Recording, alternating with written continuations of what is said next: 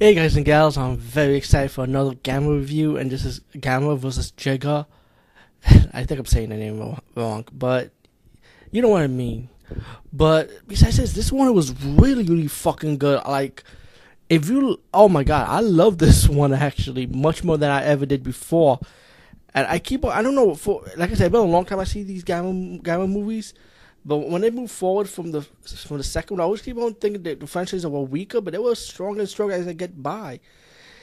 This time we got a bunch of young kids. We got a Japanese boy who's excited to go to this expo. We got a non-Japanese family and a archaeology. I can't say the name, but you know when you dig up graves and look for bones and stuff and treasure, that type of job. Anyway, I'm sorry, but I'm bad with occupations too.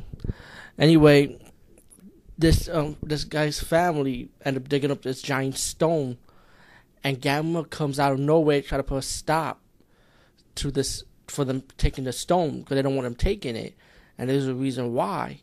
Because the humans ended up thinking Gamma was trying to attack them, but Gamma wasn't attacking them. They're trying to put a stop.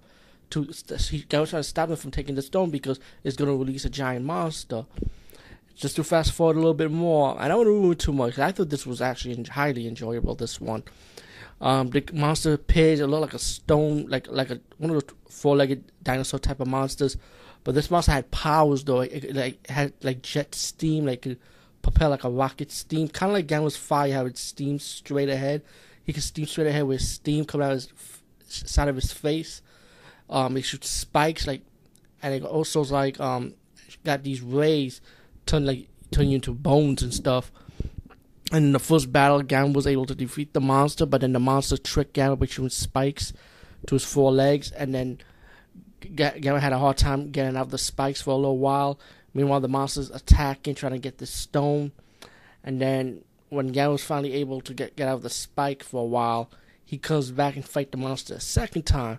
And the second time, the monster ended up winning again because it tricked Gamma with another hidden weapon he has, like a scorpion spike tail technique, and kind of got Gamma really sick. And meanwhile, the kids trying to figure out how they can help Gamma, the scientist, and they end up going inside Gamma's body, like his bloodstream, like it's his body.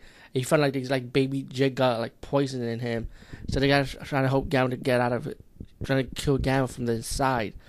And then Gamma comes back to fight the monster again. And you have another great battle, too, Again, no spoilers. I highly enjoyed the fight scenes. Highly enjoyed the story plot behind this one. And the concept of it was very imaginative, I kind of like this one. So, Gamma vs. Jiger, I said check it out.